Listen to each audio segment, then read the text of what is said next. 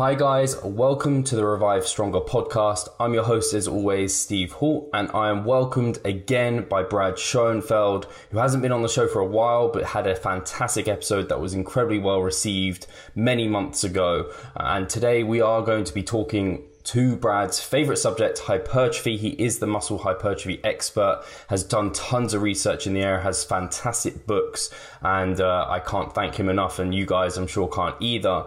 And I really want to delve into something that Brad recently released over social media. Everyone knows these infographics we're seeing that try and simplify points, and Brad did his own great job at this and has been, and these were quite well received, and we just wanted to delve into these a little bit further.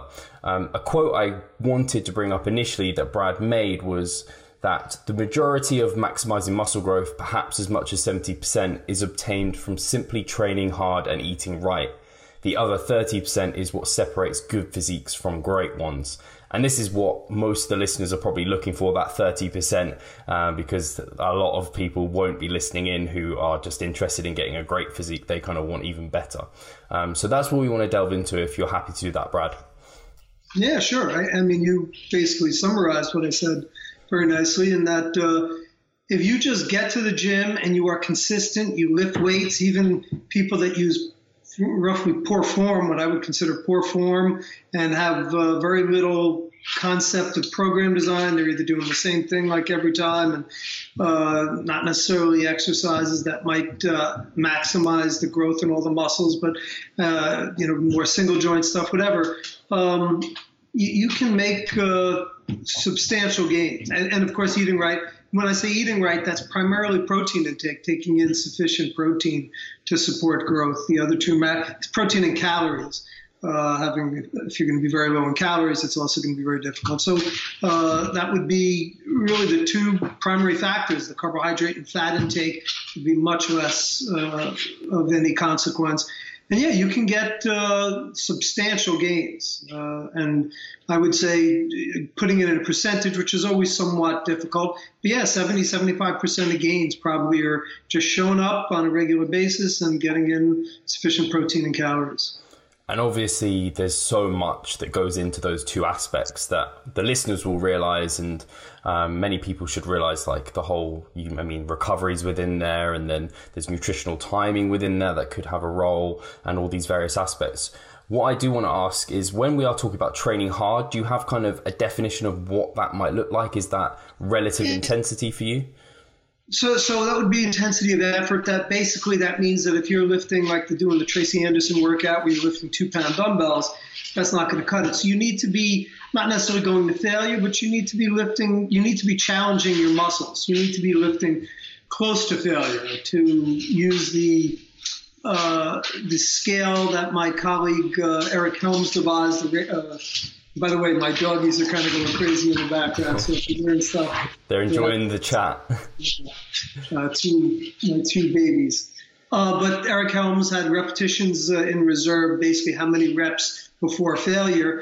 And to me, that would be probably somewhere this would also depend somewhat on what rep range you're training in. So if you're training in a rep range of 3 and you're only doing a single, it might not be enough. But anyway, with your moderate rep range is the so-called hypertrophy rep range, 6 to 12 reps or so. If you're at a rep RIR of 2 to maybe even 3, that would be sufficient. Mm-hmm. So would you say 3 reps in reserve would be where your cap is in terms of people going kind of hard enough when you're in that kind of hypertrophy rep range? I hesitate to have hard caps. So I think that if you're always training with an RIR of 3, you're probably also not going to max. You'd be somewhat short. But you want to approximate failure. I'd say at least some of those sets should be towards the 1. There's no right answer there. And when I start giving hard cutoffs, people take it that literally, and there really is no way to really quantify that. Mm-hmm. So I would just say somewhere you're training within an RIR of 0 to 3, and how that comes out. But basically, you need to be what it comes down to is challenging your muscles beyond their present capacity. And then there's going to be nuances within that. But again, just to clarify this too, that is only getting you. So that's a majority of the mass that you can acquire. But if you're certainly if you want more than that, if you're your average stockbroker or insurance saleswoman and you just want some nice muscle, et cetera, yeah, you don't need to, doing the nuances are not going to have really meaningful effects, substantially meaningful effects. If you're a dude or a gal that wants to maximize their muscle mass, the nuances are going to be huge.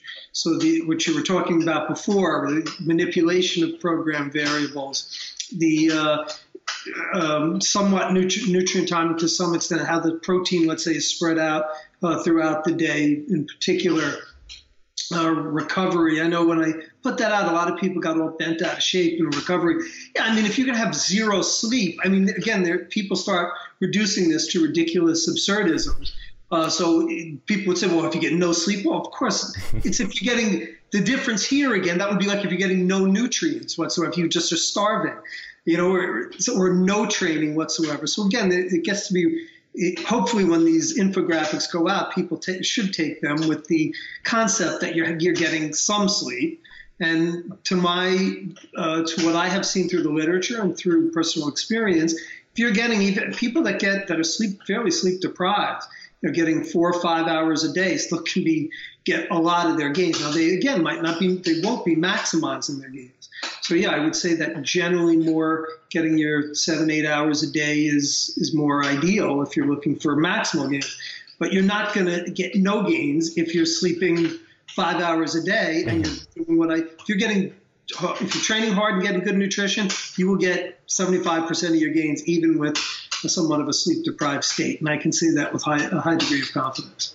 No, perfect. And I think it would be interesting for me to ask you, actually, I know kind of our audience are mostly natural trainees, but often we look towards, for hypertrophy, the biggest guys who are obviously normally on performance enhancing drugs that can dramatically change their ability to recover from things. When we're thinking about failure training, we often see those big guys kind of go into failure quite often. Do you think maybe for the listeners, do you think that's probably not the right way for them to go? Do you think probably leaving some reps in reserve the majority of the time is probably more beneficial for them? So the concept of training to failure is, I actually just did an article, I have a column on bodybuilding.com and just did an article about that. And it's somewhat of a murky topic. We'd like to think that all these things have been really well studied. They haven't. Certainly, this is a topic that has been poorly studied. And then it starts coming down. So what are you comparing? Are you comparing training to failure versus an IR of 1 versus an IR of 2? What rep range are you comparing that in? We just had a paper that's currently in review that looks at the topic with different rep ranges, and the rep range is going to have certain effects on that. And we used untrained subjects in that study, so it only can tell you so much. What I would extrapolate just from where anecdote comes in. So what I always say is that an evidence-based approach, you look to the literature, but the literature is never going to tell you what to do. It's never going to completely answer your questions. It's going to provide guidelines, and especially on a topic like this, like training to failure, where there's so many nuances involved. I do think that some training to failure can be potentially beneficial. How much of a difference is that going to make? My take would be that if you're a competitive bodybuilder like yourself, or someone that just wants to get maximally jacked, that might eke out a little extra gains. But I think also that if for 98% of gains, or the vast majority of gains, that probably certainly 95, I would say with a high degree of confidence, 95 plus percentage of gains, that if you get an RIR of 1 where you leave 1 in the tank, that you will get just as much as you will if you're training in that vein in the side of your temple is writhing like a snake. No, amazing. And I think that's a good takeaway for people, because when we are talking about these things, it's like a sliding scale. It's not like a bit doesn't provide anything, and then the more doesn't just provide incrementally more and more benefit. So I think that's important for the listeners to take away. If they aren't someone who, I mean, it's kind of a bit of a stress relief for a lot of people who are listening, like, oh, I don't have to go to places that are potentially even could create injury, or go to places that are just really uncomfortable for a certain person. And we've seen this with volume, I guess, as well. I should also add that that does not mean that even failure, it's context dependent in terms of how often, not only within the training session itself, but over the course of the training cycle, if you will. And my take on that would be that it really needs to be selective. Doing training to failure on every set, if anything, could hamper gains. So like the last set would be a target to really take your muscles to failure. That was the strategy that Dorian Yates used effectively. And I would also say that training with single joint exercises, it's more relevant to use the training to failure on single joint exercises, whereas, let's say, squats, not only is there a higher percentage of a higher risk of injury, higher percentage risk of injury, but also it's exceedingly demanding on the body to do a squat to failure. It just takes a lot out of you, and that can affect the volume that you end up doing in the rest of the workout. So trying to save your failure to your single joint moves, perhaps your machine-based moves, even with multi-joint, looking at it more from a machine standpoint, at least from an injury standpoint, that would reduce that risk. So those are, again, other considerations. Most of these topics are highly nuanced, and giving a cookie cutter answer would not be doing justice to the topic. Mm-hmm. No, I completely agree. And I think it's something, I think for most of the listeners who are well educated and they've listened to the podcast before, they've seen lots of your work already, they should probably have a fairly logical reasoning you can come out with which exercises make sense that could be failure, could be safe, and which exercises to definitely avoid it on, and kind of think about technical failure and all of those aspects. So no, I think that's incredibly important ways to say how nuanced it is, context dependent. And on the same sort of ilk of talking about like pushing things to the limit, something that a few people have talked about is this kind of overreaching and this super compensation. And obviously we've seen this throughout some other areas within sports, but not so much muscle growth and bodybuilding. Is this something that you are thinking is favorable for bodybuilders, especially those seeking maximal muscle growth, or do you think it's not something that we should go towards? No, I absolutely do. I've written about that. I've actually, in my books, discussed this. And I've used that concept not only in my own training, but also when I've worked with a lot of high-level bodybuilders, physique athletes, and I've had very good success with it. Generally, my approach is to use increased frequency to increase volume over time. So basically look to a super compensation phase. Volume is a primary driver of hypertrophy. It's been well documented. And what I look to do generally is to push more volume by increasing the frequency over a period of time. So I might go from a 3-day-a-week training approach to a 4-day-a-week, let's say 3-day-a-week total body, 4-day-a-week upper-lower split, to a 6-day-a-week multi-level split. And that would be more where you're looking to peak for a given point, and then you go back and you go through the cycle again. And what you look to do is to have a super compensatory response in that final phase. I kind of liken it to approaching a cliff, where you're going towards the edge of that cliff without going over. If you just keep training high volume, you're going to end up going over that cliff. Mm-hmm. And that's the overtraining. If you want to use the analogy, overtraining is over the cliff. Or not, some people call it non-functional overreaching, because with resistance training, the overtraining actually was a endurance-based concept that's been applied to resistance training, and how that manifests there can be different. Still not clear in terms of the types of symptoms you experience, but regardless of what it is, you're going to have performance decrements and hamper your not only recovery but also your accretion of lean mass.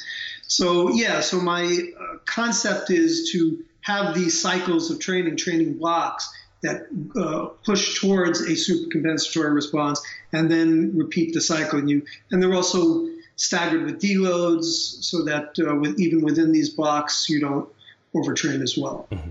No, yeah, exactly. I can remember it quite well in the Max Muscle Plan, kind of the blocks you're describing with the deloads, and then increasing frequency throughout until a point where obviously you then repeat, draw back volume, and you incrementally accumulate and build it up again.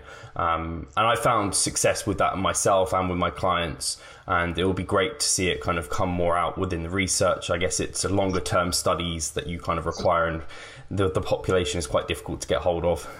That's exactly it. So the problem, so as much as I'd love to study this, the time commitment, the time frame to actually see this in practice where you're not, because the idea is to not see an overtrained response. And where is that going to come? You're going to need a longer period of time. So if someone trained, certainly I would say 16 weeks straight, we're training a lot of failure training with higher volumes, then you're going to start to see this. But it's hard to get in a college environment, a 16-week study.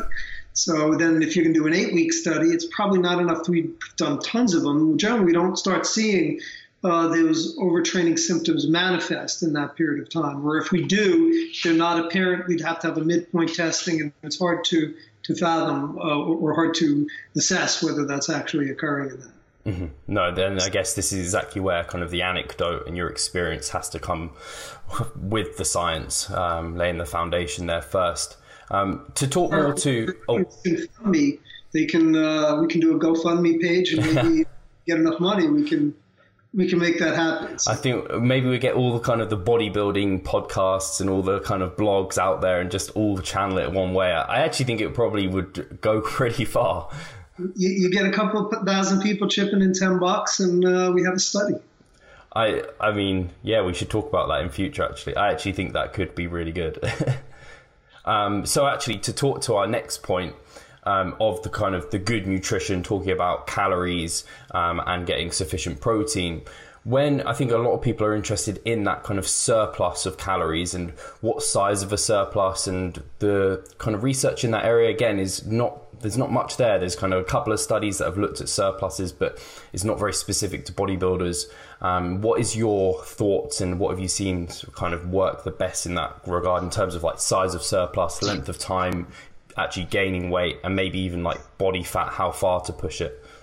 So the first thing that you have to realize when we talk about a surplus, it's always an estimate. I mean, there's no way we're going to know exactly what someone's caloric needs are. You're always just estimating.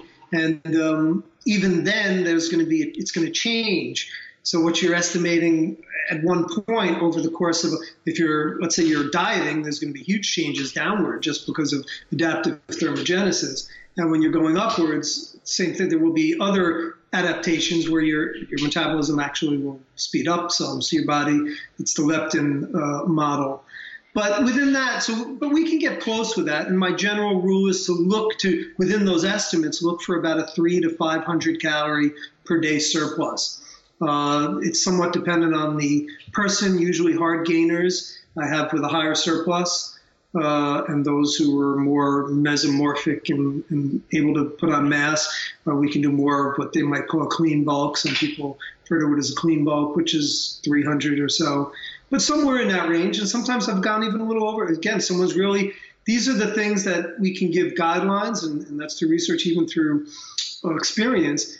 But everyone is different, and I've had people need to go up to 700 plus calories, at least from an estimated standpoint, real hard gainers that just weren't putting on sufficient muscle. And at some point, you're going to put on muscle. You're going to put on some fat too.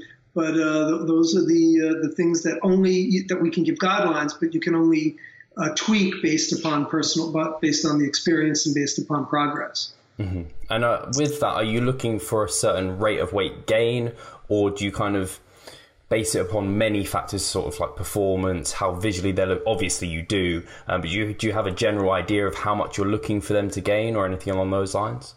Well, we can talk about ideals. Ideally, I'd like someone to gain, so you're talking about a trained subject, trained person, and then you have to differentiate between if it's a highly trained bodybuilder who's a natty, mm-hmm. That's going to be different as well. But let's say your average trained guy who's going into the gym, he's built up a good amount of muscle, been training for a few years. Generally, I'm looking to put on about a pound of muscle a month. Can be a little more, but a good rate of gain is about a quarter pound per week. If we can get it up to 2 pounds per month, that's very good. And certainly that's doable with some people. But on average, we're generally looking at a pound, maybe a little more, pound and a half per month in a trained subject. For someone who is very well-trained bodybuilder who's natty, we might be looking at a couple of pounds over a 3-month period would be a very good result. And is that a pound of muscle? So you not including the fat that might come along with that, or is that actual? Yeah, no. We're not talking about body weight. We're talking about muscle. Yeah. And then there's intracellular muscle water that can become away. So again, it depends on your mode of measurement. Generally, I have very sophisticated measures at my lab, my research lab, but when we're looking in the field, you're generally doing body comp measures like Schoenfeld, where you're doing a crude estimate just of lean mass versus fat mass, and you're assuming that your lean mass is muscle, which is not necessarily, because there can be water weight associated with it. So these are some of the tribulations that when you're looking to try to gauge progress, but the astute professional will take those things into account, and then your eye is going to tell you as well to some extent. That can be blurred somewhat by you. So my goal generally, you're going to gain a little bit of body fat when you're in a surplus. The idea is to somewhat minimize. You don't want to. You can do a dirty bulk. You do like the Lee Priest bulk, where you're 5'4" and 300 pounds, and then you shred down. But especially if you're natty, you're going to end up losing a ton of muscle. It's just not worth it's very taxing on your body, first of all, to carry that much weight and fat, not healthy. And you generally will end up losing more. I found that it's to have a smaller muscle gain, but also smaller fat mass, your net is better overall in that respect than if you just gained a ton of weight and you also gained more muscle, then you had to lose all that fat to trim down. No, I think it's important for the listeners to realize that I think a lot of them try and gain at the the ideal rate limiting muscle growth gain. So that pound a month for like that intermediate. And I think sometimes they end up holding themselves back a little bit, not providing that kind of the 500 calorie surplus, which could equate to about a pound a week on the scale. So I think that's important to kind of tell them. Yeah, and I think it's right. It's also important that you want to go the other way and say, well, obviously everyone wants to get shredded and get jacked at the same time. And I will tell you that research from my lab clearly shows, I see it all the time, where you can have recomposition of your body. But it's not like the amount of muscle that you gain is substantially less than you do if you have a surplus. And it depends on the person and their training level. Like the more well-trained you are and also the less fat you have to lose, the harder that is, the harder and harder. So if you're already, let's say you're 10% body fat now, and you've been training hard for 3 or 4 years, whatever it is, your ability to put on muscle will be very small. If you can, while you're cutting, your ability to put on muscle while you're cutting. So and then you need to cut very slowly. So it starts to be a self-defeating proposition to try to do that. You're better off trying to just adding a little body fat, not a ton, but some body fat. You'll gain a little fat, gain muscle, and then you work on maintaining the muscle while you're cutting. Mm-hmm. No, I think especially for more advanced trainees, that kind of specificity of nutritional input is so important. People all the time end up I think that's what holds a lot of intermediate kind of trainees back. They just don't realize the importance of nutrition and getting that right. So no, I think that's excellent. And in terms of where you like to keep, say, a competitive bodybuilder's body fat, do you have a range for a male that you'd like to keep them within, like so you don't push too far? Because I don't know if you've have experience with maybe pushing a bit higher, maybe performance and the ability to use more load increases. What are your thoughts there, Brad? Yeah, generally I don't like a bodybuilder to be over around 20% body fat. And then that would depend upon when their show is. That's when their show is way out. To me, you don't want to have to be losing fat at a fast clip, because that's when you start to see muscle loss associated with it. So you'd have to specify at what point in the training. I like to have a bodybuilder within a few pounds, 3 or 4 pounds within roughly 6 weeks out. They should be within 3-4 pounds of their goal weight. And when I say weight, that would include muscle and fat. So you're going to be just shredding at that point, and there's going to be some water loss, but while maintaining muscle. So do the math. You're not going to be able to really bulk a lot. Now, if you're telling me you're not doing a show for 2 years, yeah, then you can even go a little bit higher. But that's not the case with most bodybuilders. If you're talking about a bodybuilder, usually they're competing within the year at least once, not multiple times. And that's where then it would depend upon how close they are to their show, how many times they're competing. I wouldn't let them be at 20% if they have a show, and if they're doing 4 shows a year, let's say you spread out and they're 4 or 5 months away, then you want to be more towards that 12, 13, 14%.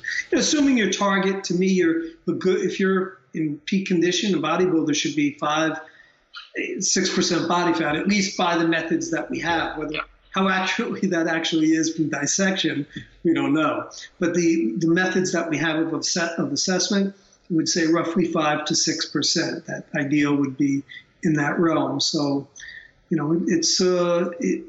cutting fat should be a fairly slow process if you're looking to maintain muscle in a high-level bodybuilder. Yeah, no, definitely. And I guess that it might be the more novice trainees or the kind of junior team competitors who maybe competed early, then they can push their body weight up a bit more, and they kind of need to because they want to come to stage again heavier next time. So yeah, that makes a lot of sense.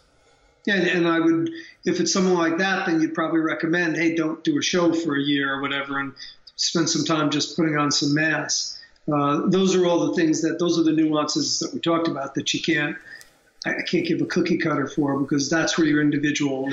I can give you general guidelines as far as that goes, but everyone, the essence of prescription is individualization. Yes. And there will be fairly large differences in how your approach is going to be based upon where someone's at, and many, many nuances. Yeah, no, definitely.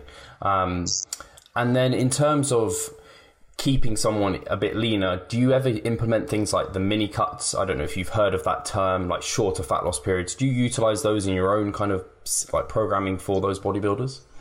I don't. I know my good buddy Mike Israetel has talked about those a lot. I haven't personally, but it's not that I'm against doing it. It's just not something I've implemented. Mm-hmm. It's an interesting concept.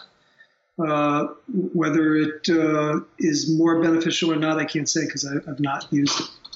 Okay, perfect. No, that's fine. So we've covered kind of the hard training aspect. We've kind of covered the proper nutritional aspect. We've covered the surplus and protein, which I think a lot of the listeners are aware of. When we're talking about everything else, is there anything within that you think a lot of people who are seeking hypertrophy just get wrong a lot of the time, and they maybe place too much emphasis on other things that don't matter as much?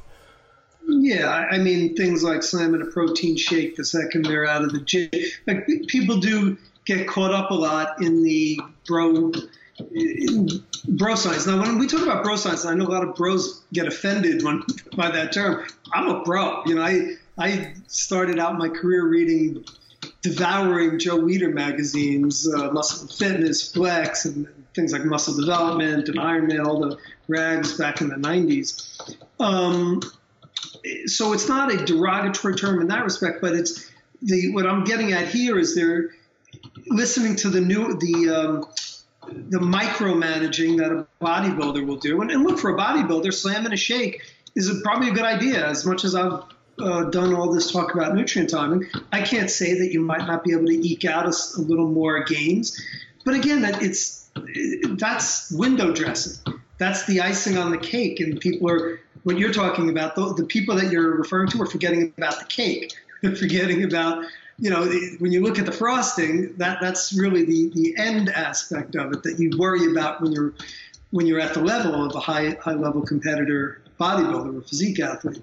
So things like fasted cardio for fat loss, these are all like kind of buzz terms that get latched onto, and people forget about the hardcore stuff like good program design. So that's where you're proper looking to get that 25, 30%, the proper manipulation of program variables, doing things like pushing the body over time towards a supercompensatory response, getting the proper exercise rotations in so that you're working the muscles from proper angles. Mm-hmm. The guys that just say squat, deadlift, and bench press, well, if you're a power lifter, that's great. If you want to that's one of the big things that separates bodybuilders from power lifters. If you look at their physiques, they're not symmetrically developed, the power lifter, unless they're adding in, unless the ones that are some actually that do add in, that want to, they're power builders, if you will. But that's where we're adding in the supplementary exercise, focusing on the development of the different heads of the muscles. And even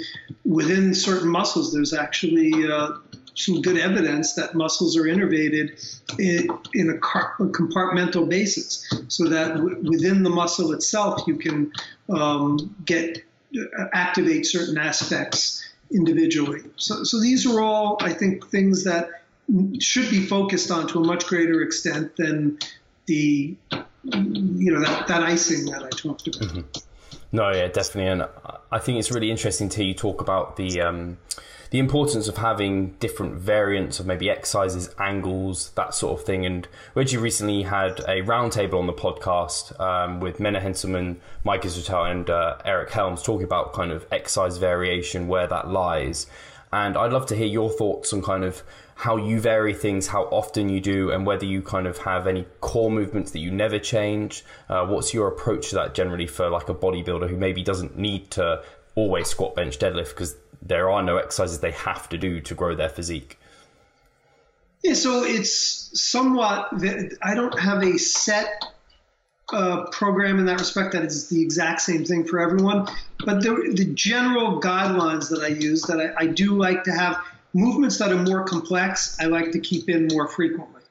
So I like to have a fairly set rotation, like a squat. I'm not going to have someone do a squat once a month because it's inefficient. Their squatting technique is going to end up suffering, because that's a move that requires a lot of repetitive use to maintain a good form and a good connection in terms of your recruitment patterns and your coordination.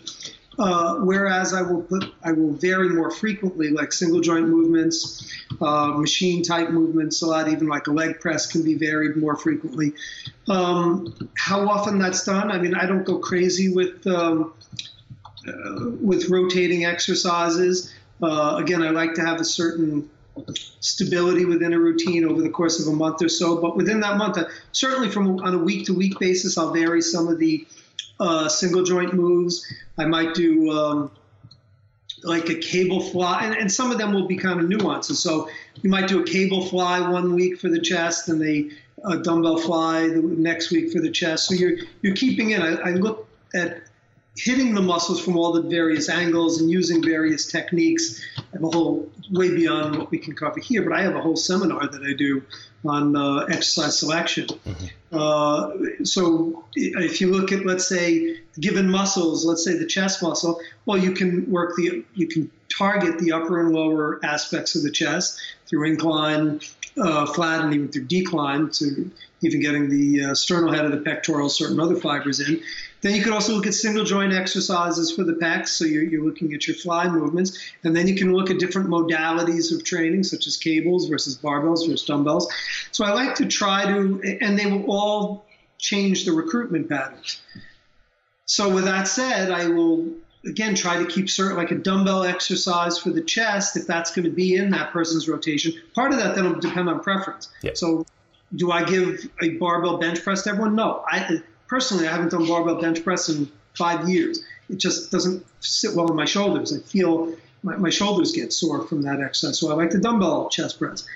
If that's going to be that's a very complex move that it requires even more coordination than a barbell bench press. I'm going to keep that in the rotation a lot more frequently. Whereas a fly can be rotated more, and especially if you're looking at a pec deck, I can have that in once a month as a rotation exercise, and I can do a pec deck once a year and not have any decrement to my performance. Mm-hmm. So really that's kind of the essence of it, and then it does get individualized.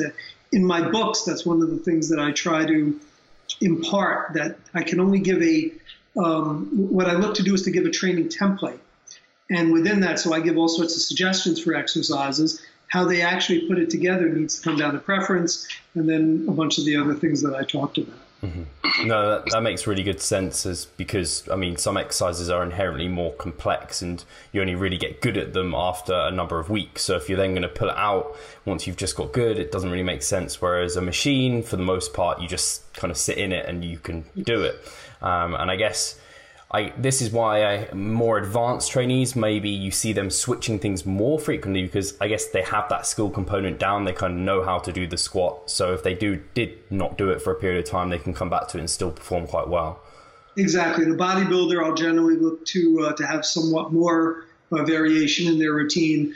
Now, but again, with a squat, if they're going to have a squat, and a squat there's no exercise, contrary to what some people propose. I don't believe there's any exercise that has to be in anyone's routine. So the thought that you have to squat is silly. Mm-hmm. You need to do, obviously, leg exercises that work the hip muscles, quads, but certainly there's nothing that says a squat. There's plenty of bodybuilders, pro bodybuilders that have built very good legs that don't squat.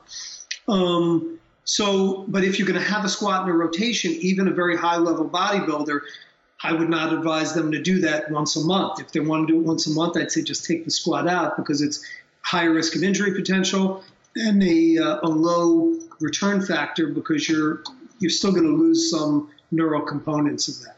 Their squat will look better than a intermediate, and certainly not less over time. But generally speaking, they will, especially if they're pushing the weights a little. It's not going to be pretty if they haven't squatted in a long time. And on that note, actually, of kind of pushing heavy loads, with the deadlift, this is kind of like, it's always, even for powerlifters, like the joker in the deck of the 3 lifts, because it's just so fatiguing. For a bodybuilder, do you use deadlifts off the floor extensively, like a conventional sumo, or do you more so go towards other hip hinge movements to kind of develop the posterior chain and maybe the back? I generally do not put deadlift. So depending upon how I'm structuring a program, I will, if I have a strength cycle, which often I do, depends on the bodybuilder, but I will put deads within a strength cycle. Yeah. And then the routine is structured more specifically for pushing a lot of weight and developing max strength. You're going to get some hypertrophy potentially. Usually the volume's lower, so that's not really the focus there. In a bodybuilding routine, a bodybuilding cycle, I generally do not use deadlifts. They're extremely, like you said, demanding, number one. They also have a higher risk for potential for injury, especially as bodybuilders are going to start usually within that phase to diet more and getting down. So I generally look to, it also involves so many muscle groups, so trying to structure it in a routine, it can impair recovery depending upon where it's put in. So I'll use more like a stiff-legged deadlift, a pull-throughs, good mornings as a more single joint hip hinge movement.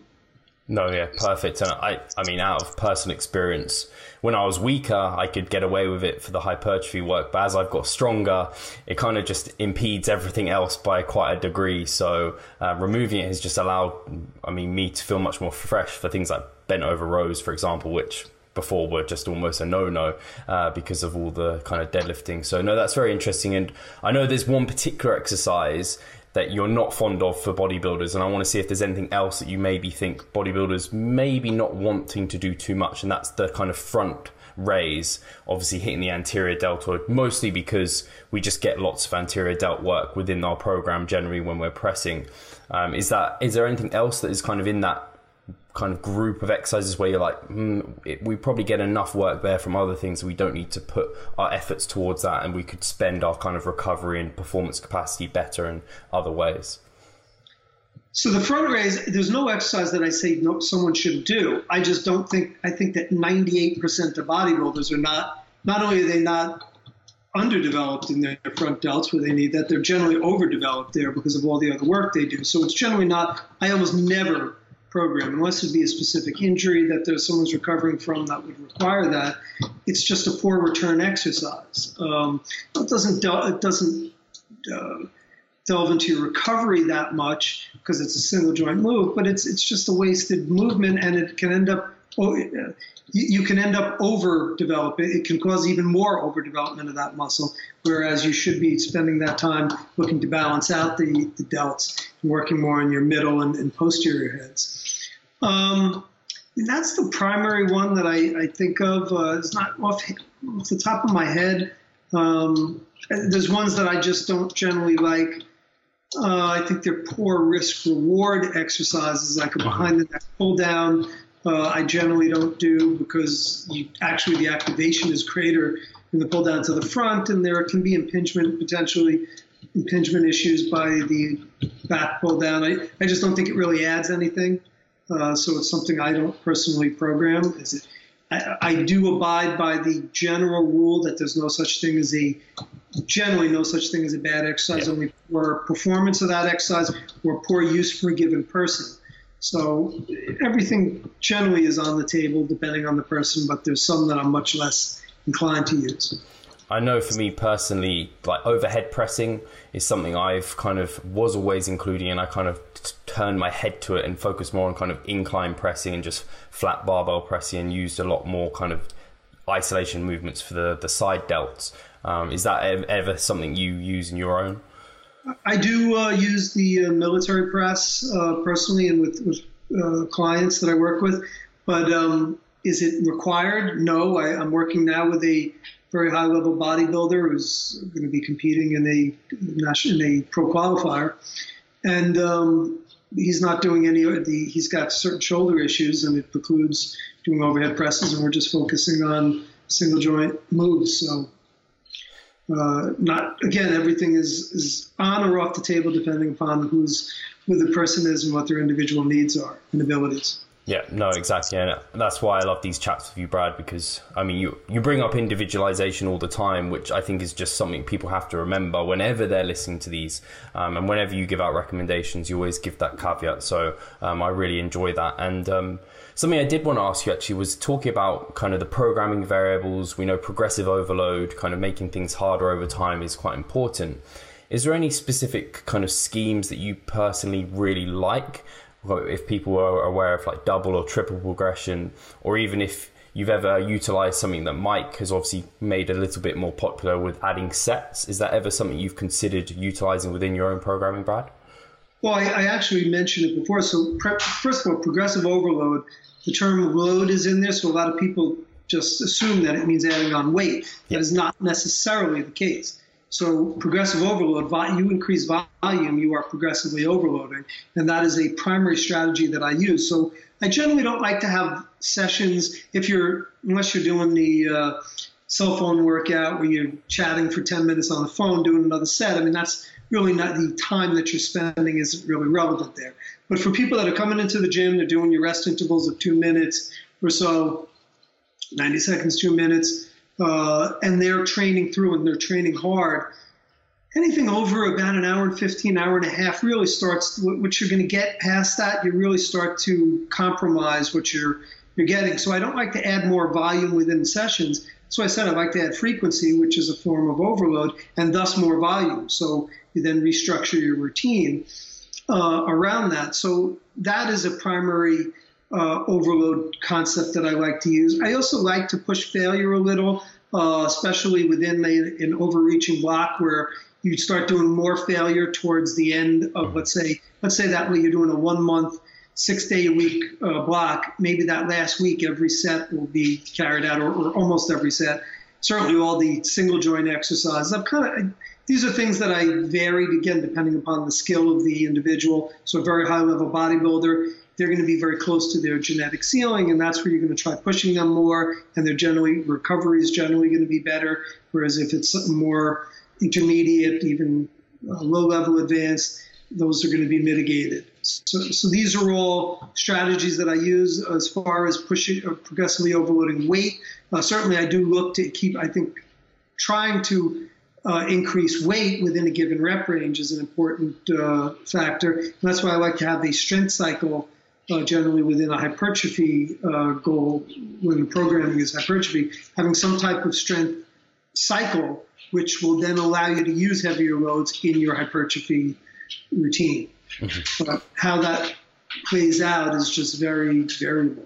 Mm-hmm. No, perfect. And I'm glad you brought up the load element, because I think a lot of people do end up chasing the load. And whilst I guess that's very important for strength sports, for powerlifting, for a bodybuilder, you've shown various times that there's many ways to progress, and load certainly isn't the only one you can play with. Yeah. And by the way, so this is where, going back to your first question about getting 70-75% of your results, that's where the new, we're discussing all the things that are really important to get you to that next level and really to reach your ultimate potential, or at least to approach it.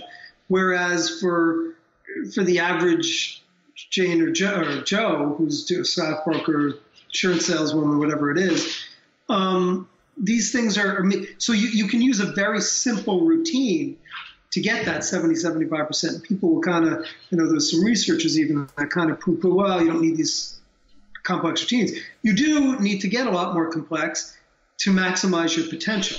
And anyone that doesn't believe that, I think, has never really trained high-level athletes and high-level bodybuilders, et cetera.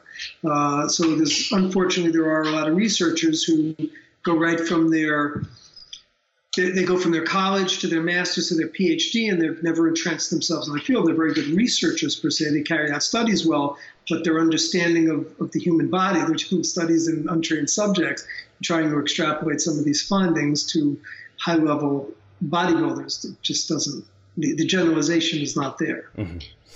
And if you've got time, I have one more question, if I can throw that at you. That is to do with kind of your thoughts on the hypertrophy pathways. Obviously, you released your paper many years ago with the 3 hypertrophic pathways. And there's been some thoughts that maybe it's just mechanical tension that's driving everything. And so... I'm putting my dog up here because he keeps nipping at my heels. Oh, no. He wants to get involved. So you keep going with the mechanical tension, right? So yeah, it was basically, there's some thought that maybe it's just mechanical tension, that the other hypertrophy pathways that you kind of theorized aren't actually important. What are your thoughts on that? Are you still for kind of metabolic damage and metabolic stress even? Metabolic stress, muscle damage.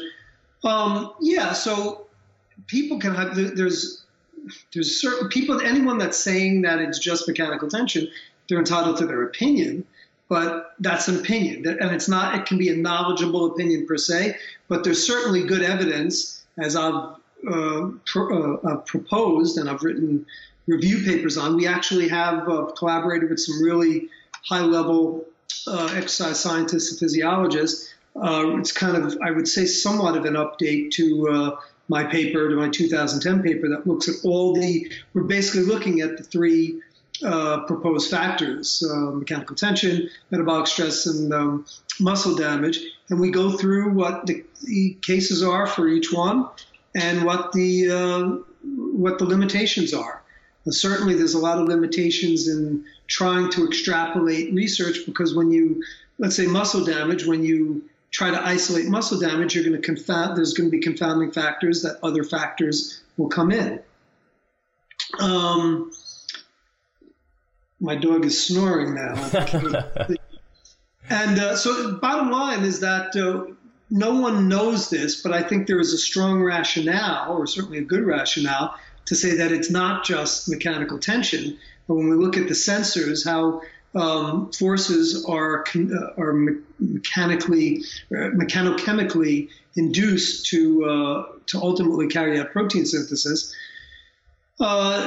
There's many confounding issues that I think it's going to be a long time before we're able to really isolate these things and have a conclusive understanding of them. But I do think at this point there is enough good evidence to say that it is more than just the forces acting, and that there are other factors that come into play.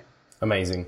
And thank you so much for taking the time, Brad. Really appreciate it. That's everything I have for you right now. And I just want to, if you've got anything coming out that you want to let the listeners know about, whether you've got any kind of seminars coming up or any kind of new books or research that might be of interest to people. I have seminars virtually every month. I mean, amazing.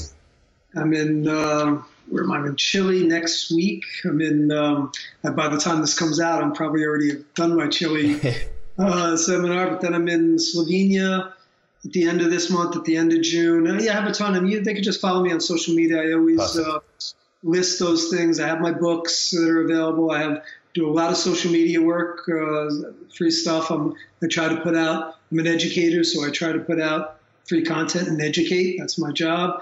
And anyone who is looking, we're We just got approval for a master's program at Lehman College in the Bronx, so that should be starting fall 2019. If anyone wants to pursue higher level education in exercise science, and you're a good student and passionate about muscle strength and hypertrophy, let me know. It's in human performance is the focus of the master's. So. Amazing.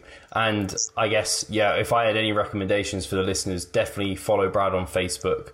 Of all the kind of professionals that I follow over there, Brad is by far the one sharing so much value. The research, his own interpretations, responding to comments is fantastic. And I know you're doing more work on Instagram and everywhere as well. But yeah, Facebook is probably my favorite place to follow Brad. And all of that will be linked in the description box below, so you can go and follow him straight away.